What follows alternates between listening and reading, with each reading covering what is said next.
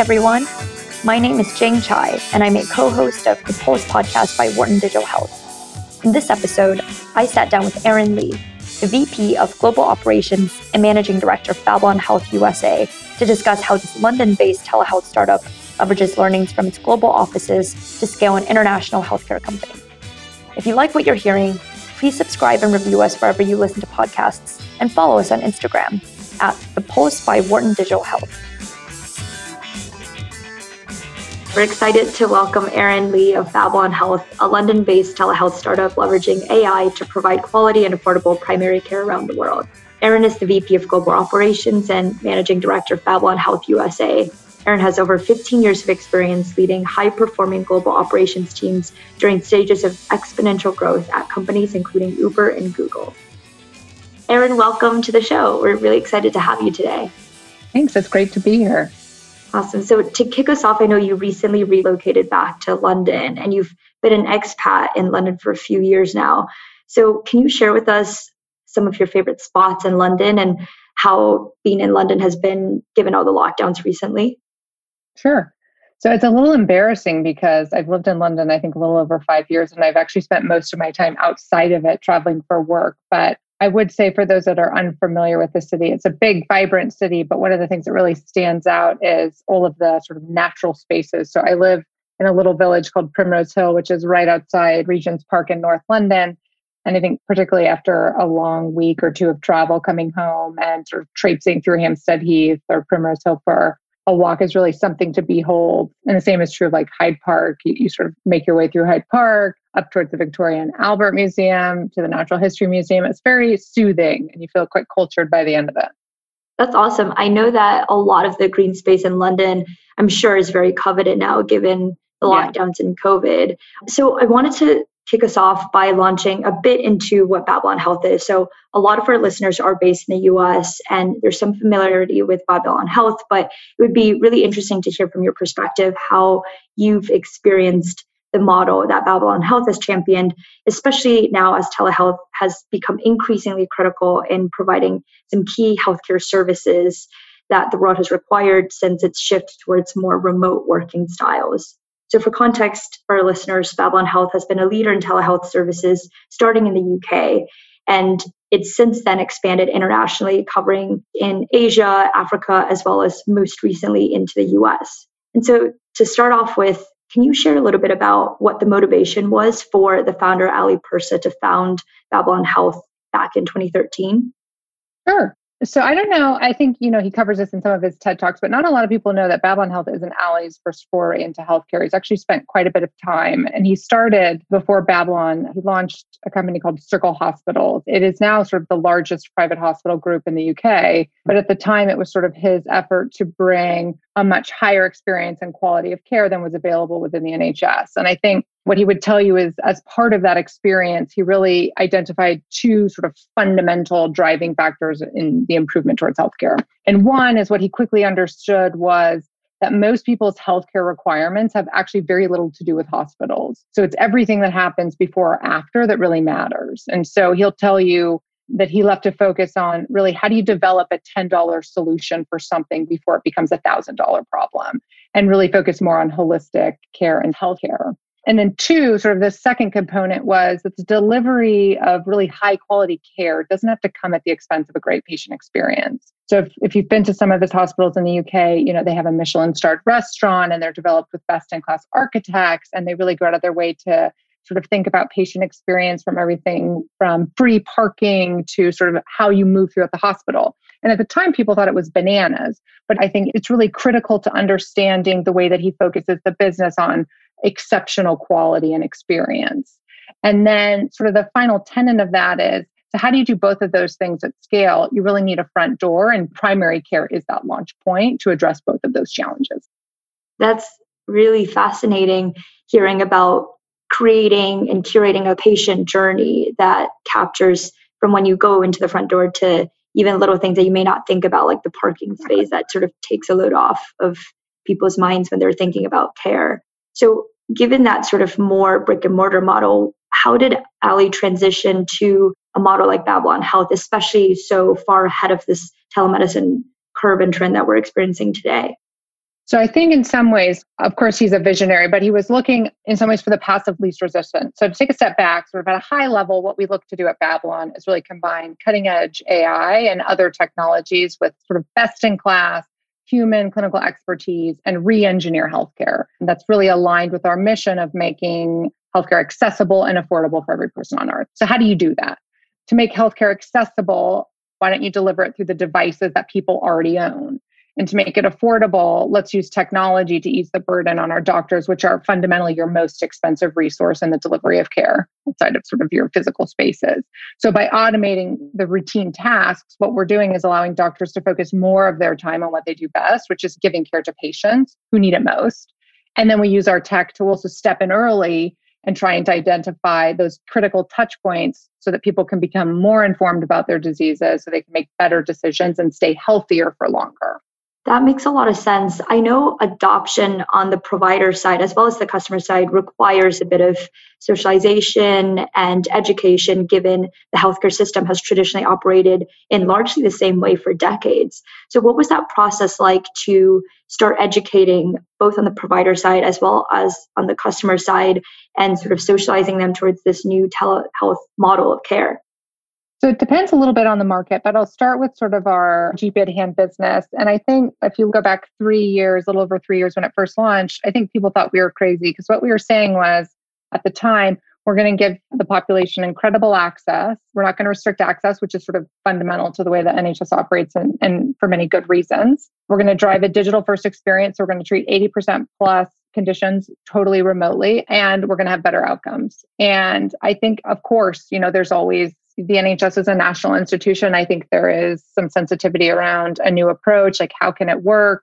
But I think if you take a step back and you look at the way that our lives are already evolving, it's not as big of a jump as you might think, right? We've already digitized quite a bit of our life, whether it's Amazon, Uber, Netflix. So I think there was a recognition that it was only a matter of time before that expands. And I think particularly our early adopters were really hungry for it. On the clinical side, I think some of the concerns were around, well, is there going to be quality of care? Like, how can you really drive a meaningful difference to, for all intents and purposes, a very efficient and effective healthcare system? And my feedback to them is always just give us a chance. Try our platform, try the experience. And I think you overcome a lot in that way. In the US, obviously, it's a little bit different. I think healthcare is more distributed. People are a little bit more digital friendly, but we have the same things to overcome. Absolutely. Taking a step back for some of our listeners who may not be as familiar with the NHS, can you walk us through at a high level how that works and how sort of providers and especially more novel provider systems like Babylon Health fit into that overall jigsaw puzzle? Yeah, so the NHS, or the National Healthcare System, is the UK's, as it were, national healthcare system. And it's, I think it's best in class in terms of how do you deliver really remarkable outcomes across an entire population? So unlike the US, where healthcare is really a privilege, in the UK, it's more of a right. And so what you have is a pretty well integrated system across a variety of trusts that cover your healthcare needs from cradle to grave. And they do that by working with sort of practices in a capitated arrangement. So what that means is if I have a patient list, I am paid a certain amount per year to cover all of the care for that patient. And that's based on actuary tables that are built over the population in terms of how much the expected cost is. And then I'm responsible for delivering care that is measured in terms of effectiveness via something called QoF, which is a measure of the outcomes of your patient. That's really helpful. So looking at some of those quality metrics, has there been any sort of reactions or criticism around programs like GP at hand or things that are sort of looking at what the clinical efficaciousness of some of the treatments have been? Yeah, I mean, I would say at a high level, our results sort of speak for themselves. So the QoF framework, quality and outcomes framework, 93% of our members, rate us incredibly highly in terms of experience. So 4 and 5 stars, they love their accessibility. They love the care that they get. Our quality outcomes framework, I think, was over 96% of all available points, which is some of the best in the country. And I think what we're more proud of, though, is when you look at individuals who may have historically been left behind by traditional care. So those that may have not had a proactive cancer screening, we were able to engage with them in a way that hadn't been seen before, which really drove much better for outcomes for us, but savings overall for the entire NHS. That makes a lot of sense. I would imagine a lot of that also bubbles down to member education and reaching out and making sure people are engaged, especially because, as you said, a lot of the way that Babylon accesses people is with and through devices they already own, which limits and reduces some of the barriers that may otherwise be there in a more traditional model. Did you find that member education or thinking really about consumer on this trend of the consumerization of healthcare, that was a big part of the Babylon driving mission as well? Absolutely. And I think as someone who doesn't come from healthcare, and I can say this is true not just of the NHS, but also of the US healthcare system, I think people will be shocked by how non-digital it is. Like fax machines are very much still a major way of life, phone calls. And so in that regard, actually, I think our patient population and our users really keep us on our toes and they push for a lot more digitization.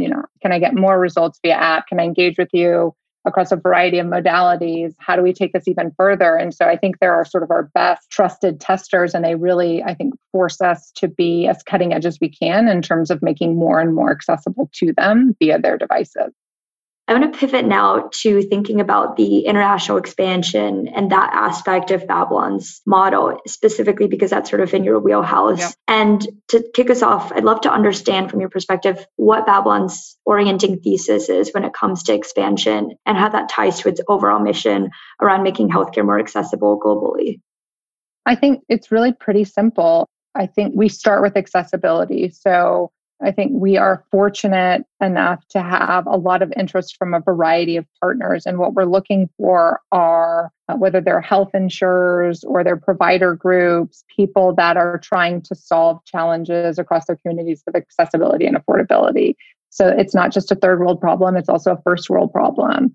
We're also looking for people who are willing to be truly innovative in the way that they approach it. And I think the Babylon model requires not compromise, but it's a different way of working in terms of the way that we manage our supply networks and the tools and systems that we use. We obviously think it's better and our outcomes show that, but there has to be a willingness to engage at that sort of fundamental level with us in order to proceed. And I know Babylon has already been across multiple different geographies.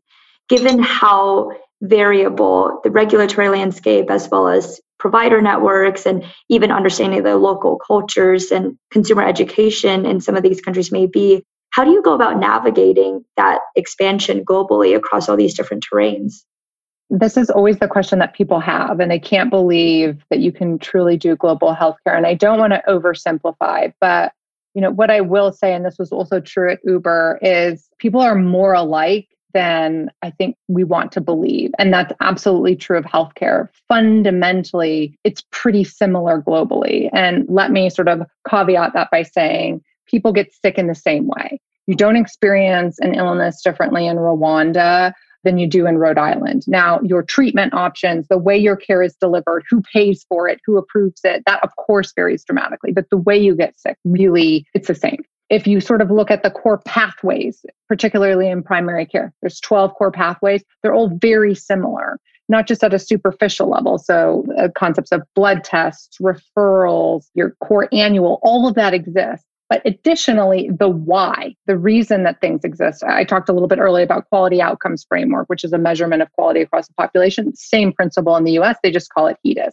Now, again, I'm sort of oversimplifying a bit, but the fundamentals are really the same. And so that's true of the care. It's also true of the way we engage. So we just launched our first, fully at-risk digital first practice in the Boot Heel of Missouri. The way that we engage those patients on the ground and work with them in their communities, we took a page out of our Rwanda playbook. People can't believe it, but the populations themselves are really similar. So the long answer and the short answer is there's a lot of synergy and it's actually very ripe for scale.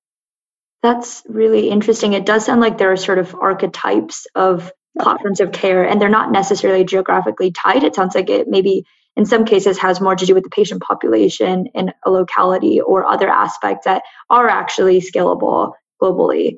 And one thing that you just mentioned is around this at-risk model of care. So can you share and elaborate a little bit more on what you mean by that? And especially if Babylon Health does experiment with different ways, because understanding the context of the US is still very much heavily fee-for-service based, and understanding what the different permutations of other care models are that Babylon may be exploring.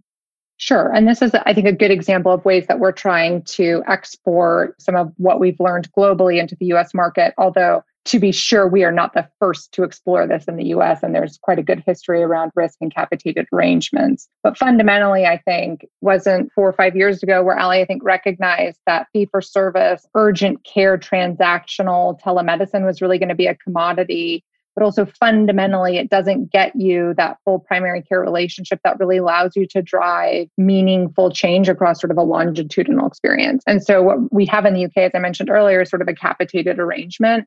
And to oversimplify, that's sort of what we mean by going at risk in the US. So we go in and we will work with a health plan or a provider to say, we're going to take on responsibility for this population and we'll give them full end-to-end care. And yes, we're going to use our digital first front door and we're going to integrate with your existing provider networks and your referral networks.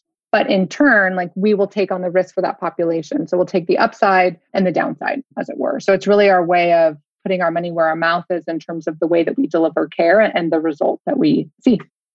Got it. That's really interesting. So in that model, Babylon Health both acts as sort of a telehealth platform, but is also able to connect patients with in-person care services across existing provider systems. Is that a That's fair right. And so surface? that's right. And if you look at our model, I think when I say primary care, in some ways, yes, that can be everything from coughs, colds, but it really goes beyond that. And so do we offer sort of transactional telemedicine? Absolutely. But we also offer behavioral health and whole person care. So if you're a patient with us in one of our, whether it's GP at hand or in the US, you're assigned a care coordinator who helps you navigate the healthcare system. You have a primary care provider who can help you, with your clinical needs. Depending on your chronic conditions, you may be assigned a specialty nurse who will work with you on a care plan. So it's really more about holistic care and really not transactional. And I do think that is really industry leading and best in class. And of course, we do see some of our competitors pivoting into the same space, but I think the competition will be good for consumers longer term.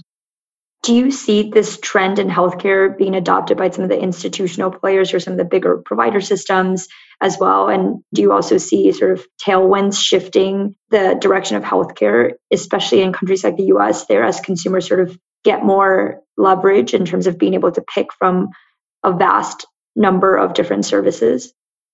Yes. And I think that's great for the consumer experience. A lot of people ask me, what do you think about XYZ competitor? Or how do you think about Amazon or VillageMD or CityBlock? And this isn't a winner take all market. And fundamentally, I think the healthcare experience in the US is broken. And so all of this competition, and I hope the relaxation of some regulations, not all, will really result in a rising tide lifting all boats, right? And so I think there's a good reason for much of the regulation in place. Of course, it's a little outdated. They didn't anticipate sort of a digital revolution. I think COVID has really been an incredible tailwind in terms of, for example, I didn't realize even as an American how federated the US healthcare system is. And there are very hard borders across states. I think COVID, really required the relaxation of that cross-state care. And I think we'll benefit from that. Consumers will have access to the best-in-class providers regardless of location. And I do think a lot of health providers, physician groups are looking to digitize their solution, whether it's for cost savings or better experience, or because they don't have a choice, because that's the way the market moves. I expect to see a lot more of this over the next few years. And on the topic of COVID, how has COVID shaped Babylon Health's offerings or even plan in terms of growth and expansion in the near term and the medium and longer term? I think COVID in some ways, one, as I mentioned, really it helped us with our US expansion in terms of one, relaxation of some of the most intense cross-state licensing requirements. But two, I think it helped those who may not have previously felt they had access issues open up to new modalities of care. That's true of the end user and also the government, who I think is now willing to consider digital first delivery for things they may not have considered in the past. I think it's a better experience for consumers, and it's in many cases a less expensive option. For us too, I think it was a good inflection point for us as a business. Ali has built Babylon around the circle of health, which really touches users across both sick care and healthcare. And we deliver that via our service funnel, which looks to provide a range of modalities for users to engage with us in a way that they choose. COVID was really just a way to test that delivery model in a very hyper-focused way. And so I think what we came out of that was a reinforcement of our core business platform and fundamentals and a reinvigoration of a speed to delivery and time to market.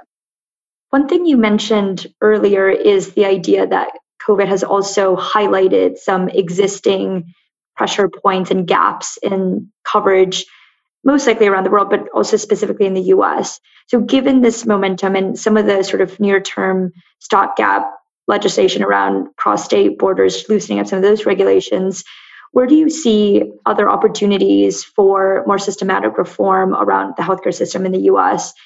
And do you see any of the measures that have been sanctioned as a result of COVID lasting even after COVID has sort of subsided?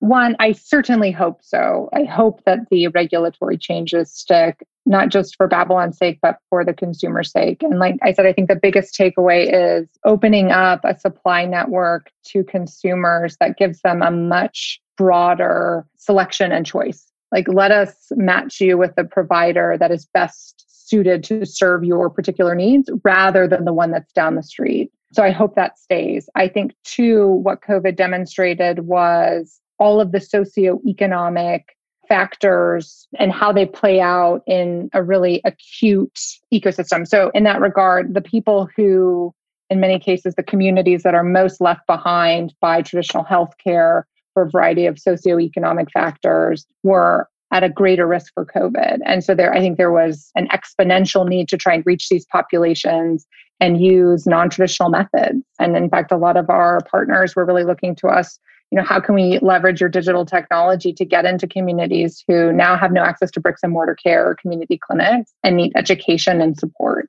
So I hope that continues, and we will certainly look to help push that. And I know the rest of the industry will as well.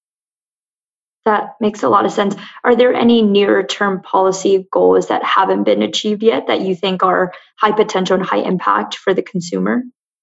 I think there's probably a number of them. I think it's very early days in the Biden administration, and I certainly don't want this to turn political. But what I will say is I think we have a good opportunity with someone like Biden, who I don't think has anything to prove. I think he's already said he's going to be a one-term president, to really pressure test the American assumption that healthcare is a privilege, not a right. And I'm hopeful that things like Medicare for All, improved accessibility, and really an outcomes-driven framework that leverages a lot of what's done, not just in the UK, but abroad, will really dramatically improve the experience for the US consumer. So I think we're all really cautiously optimistic and waiting patiently to see what comes down the pipe. It looks like we won't have to wait long based on his current momentum in office. Absolutely. I think this is definitely an inflection point for the US healthcare system in terms of having enough political momentum around a lot of citizens really experiencing the squeeze in our healthcare system that COVID has wrought. So I'm also cautiously optimistic that things that are absolutely bipartisan, in the sense that everyone knows that healthcare is important, providing better care and better access for people. Now, one thing I know about Babylon starting in the US is the focus on the Medicaid population, and this sort of ties to what we discussed earlier about bringing access, especially to those who may not traditionally have as much access or healthcare. So can you describe a little bit about Babylon USA's mission and sort of what the goal is and how the plan is evolving for the initial launch of what the longer term plan may be?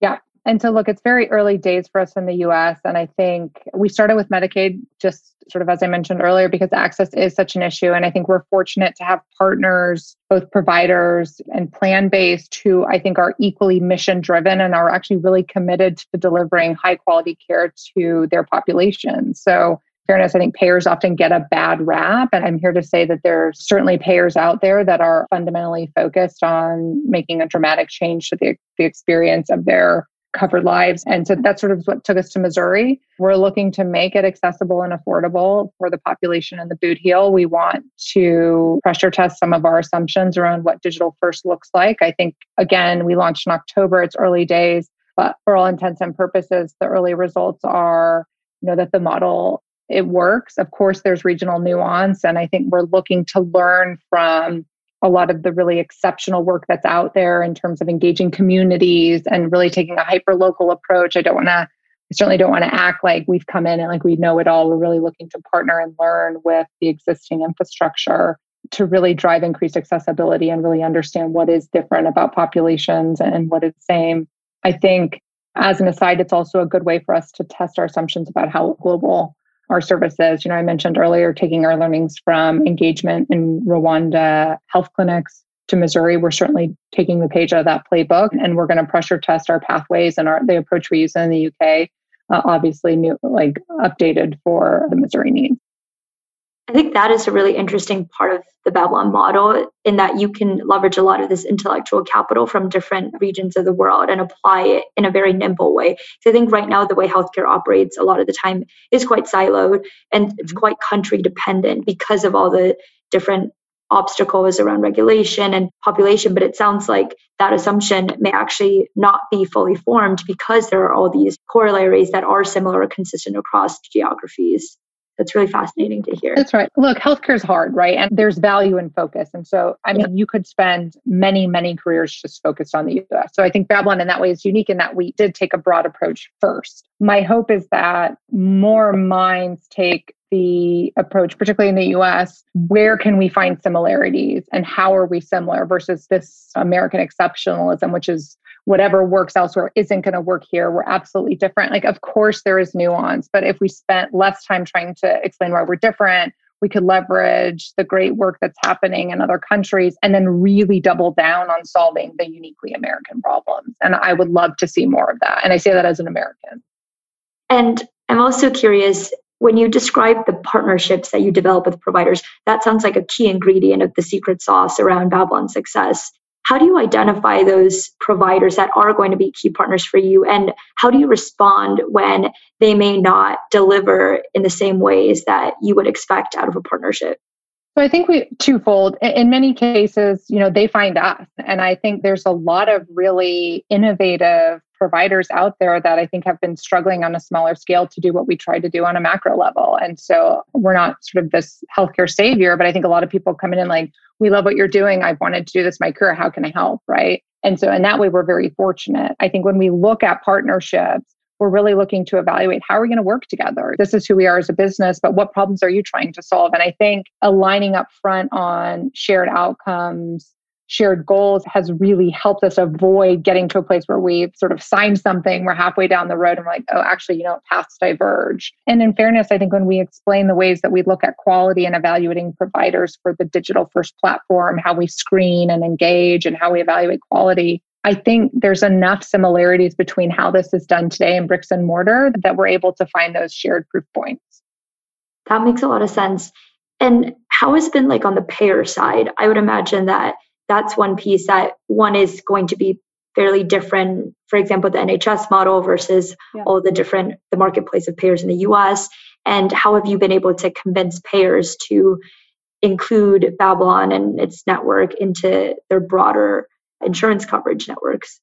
In fairness, I think this is something that payers have been thinking about for a while. I think they would tell you they've been looking at Oscar. They've been watching this space, and I think they've been looking for a partner to help them unlock what it means for their populations. I would say the door opener for us, for lack of a better term, has really been our results in the NHS, where we sort of demonstrated, look, we have 24/7, 365 care, a high degree of accessibility. We're still profitable on razor thin margins. We have best in class experience. And by the way, we save downstream costs anywhere 25 to 35%. So even if you're the CFO and you're the most skeptical person on the planet, you'll give us a second meeting.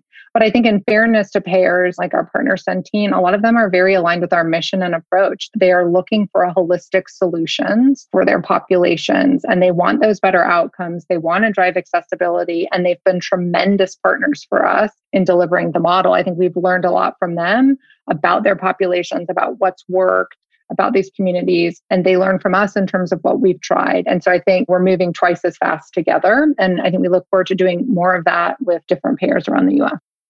That's great. And one thing too around your work and the idea of linking together teams from across different countries is the idea of being an effective leader across all these different channels. So what tactics have you found to be particularly impactful as you think about managing a team that is so spread out globally and across so many different cultures? I mean, the short answer is if you hire exceptional people, they sort of overcome your limitations as a manager. And as I get older and older, I sort of realize more and more my limitations. But I think One, I'll say this, I love diverse teams. I don't just say that to sort of give it airtime. I think it really does breed innovation. And I think we're very intentional about looking for a diverse mix of backgrounds. That's not just socioeconomic, it's educational. It's even like Myers-Briggs, right? You don't want all ENTJs. So I don't want a team that works or thinks in the same way. I've been on those teams where everyone has the same blue box approach. And there's pros and cons, but when you're doing what we do, you need a cacophony of voices. And so I think the key is, one, recognizing that you're going to have differences and background and personalities. What can you unite on? And for me, it's really like, as you build a team, not a collection of individuals, like what are the characteristics that are the same? And so at least for operations at Babylon, but I would argue this probably expands beyond that.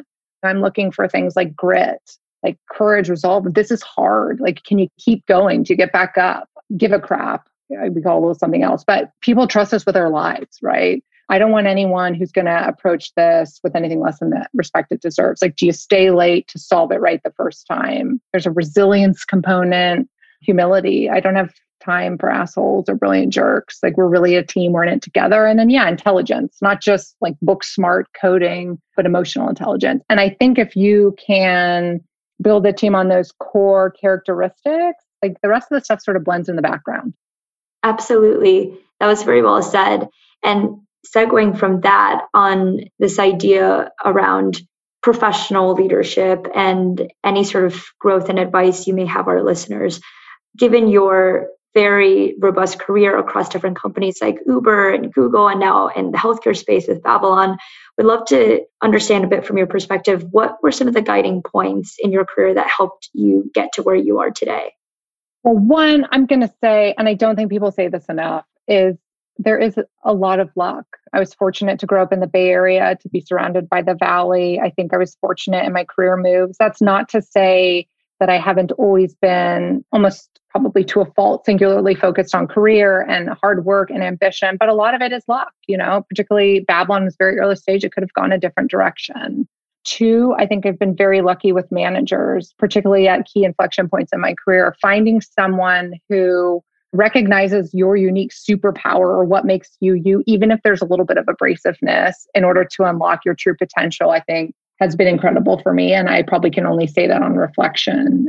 Other than that, I think some of the guiding principles I've tried to look at are find a company who you love, the products you love, the service you love, you're going to use it yourself, a mission you align with. Like, that goes a really long way. I think people underestimate. It helps you, I think, bridge the gap on unknowns in terms of team and management and all of that.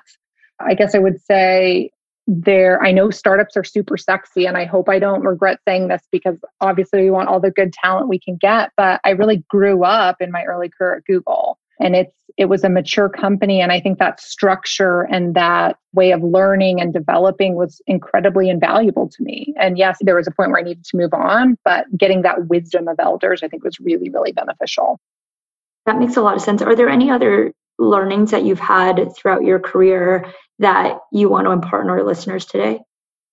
I'm still learning. And I think it's always funny. I hate to ask people in interviews, what do you want to do in 3 years? Because I'm sort of still figuring it out. But one, I would say I spent a lot of my early career really trying to optimize for ambition. I was trying to be very strategic about the roles and the titles and the positions I went out after, because I thought it would help me be sort of like, quote unquote, successful faster. And I think that was a mistake. And, I think there's this pressure, particularly in the Valley, to, if you're not successful before you're 25, you're a failure. And I would say, just slow down and enjoy the ride. In your early career, it's okay to be figuring out as much about the things you don't want to do as the things that you do want to do. So don't overthink it, particularly if you're in a high growth environment. As Cheryl likes to say, if you're offered a seat on a rocket ship, you don't ask which one, you just get on. And that's true. Enjoy the ride. Figure out what you're good at and what you enjoy doing, what you think about in the shower, and then figure out how to do more of that. And then I guess I would say too, and this was something that I probably didn't fully appreciate at the time, but look for people that you admire. I think there's this tendency to feel like great leaders or managers, you've got to figure it out and everyone does it their own. Like, no man's an army. And if you have the privilege of working directly with them, great. If not, go out there and find them. I tell my team, I was a baby at Google. I had the privilege of working under Claire Hughes Johnson, who was leading AdWords sales and then our commerce business. I sort of stumbled into that, but she's now COO at Stripe. I still listen to her podcast. A lot of what I saw her do, even from afar, has informed the way that I want to lead my teams. Like, she was truly exceptional. I think there was an element of humanity that I still don't see in a lot of folks. She was accessible and accountable and authentic. She was human. And that today has really stuck with me. Now, she probably has no idea, right? But I try and find parts of leaders that I admire and I try and take that into my toolkit. Yeah, I'm stealing, but if it works, if it ain't broke, don't fix it. Right. If the wheel's already been invented, you don't need to go and reinvent the wheel. Yeah. That's really fascinating. It sounds like there's definitely a large component of where we get in our lives, which is largely driven by circumstance, definitely with some personal ambition, but a lot of it is sort of out of our control, and recognizing that, leaning into it, being comfortable with it, and then doing what you can to, as you say, do the things that you love, know the things that you don't love, and finding people that you want to emulate. It sounds like that's as close to a recipe for career success as we can get, given all the uncertainty in the world. Yes. And don't put a timeline on it. Like, there's no expiry date. Just take your time. Right. Absolutely. And did you always intend to live abroad, or was that also sort of a course of different opportunities that kind of came your way? So I think I had the privilege of always doing quite a bit of travel. My grandmother really took us around when I was young. So I think I always had that perspective. I did the typical American thing where I studied abroad and I was like, I'm always going to come back. But really, actually, it was driven by a couple of things. One, while I was at Google, what I saw was a number of the executives who they were tapping to lead really important roles, whether it's Dennis Woodside or Nikesh or Philip, they were all coming from EMEA or Europe. And I was like, what's going on over there? And so I think, as part of my really desire to become like a world citizen, but really get a global viewpoint, I wanted to spend a lot of time overseas. And so I was fortunate enough to do that with Uber. And part of me wonders if I'll ever really go back full time. But I think there is a nuance working in the EU and across EMEA that you don't get in the US. Like, there's a diversity of language and there's a complexity of regulatory systems. And I think you see why some of the best leaders in the world, I hope I don't shoot myself, have come out of the non-US. So I wanted to get a piece of that. That makes a lot of sense. I have also appreciated somebody who spent a little bit of time in the UK, that it is international on a level that I think, unless you're there, people don't really fully appreciate. I think before that, I thought Chicago was international, but when you're part of free trade bloc, now perhaps no longer the case, but at the time, with all the different people moving in and out of the different languages, it does really push you to challenge your perceptions about normality and how you work across different cultures. It really does. And I think the UK is, for anyone that's considering it, I think it's an easy way to acclimate. They speak the same language. It's a good way to get your feet wet. It's relatively low risk. And then from there, I would encourage people, go spend time in the Netherlands. I think the Dutch are incredibly innovative in a lot of different ways. There's a lot to learn from the rest of Europe. And I don't want to imply that the UK is representative of that, but it's a good place to get started. Absolutely. And tying this theme back to what we discussed earlier about Babylon and its unique competitive advantages, this idea about facilitating this global exchange of ideas within the company is something that I think, from my perspective, differentiates Babylon from a lot of the different healthcare startups that are operating on a similar part of the value chain in the US. Now, after having listened to all of that, I'm sure a lot of our listeners are interested in exploring career opportunities at Babylon. To help inform their decision-making process, can you characterize the culture at Babylon Health and how you would describe the culture, especially as it spans across so many different countries? Sure. I would say now is a great time to help us shape that culture as we sort of go to sort of the 10x growth. But one of the things that also struck me in my interview with Babylon was Ali asked me a question that no one had ever asked before, which was, tell me who you are. Like, don't tell me what's on your resume. Tell me who you are. Tell me what's important to you. And it's something that we look to continue in terms of, we want to understand the full person. Yes, of course, we're looking for people who are exceptional. What company isn't?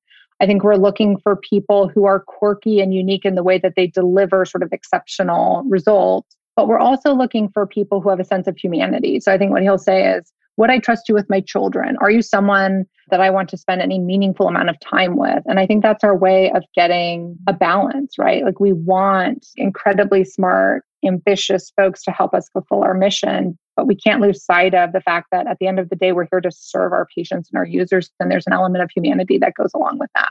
So if those things sort of resonate, then I think we may be right for you. Awesome. Thank you so much, Erin. We really appreciated your time. Thank you for having me. This has been great.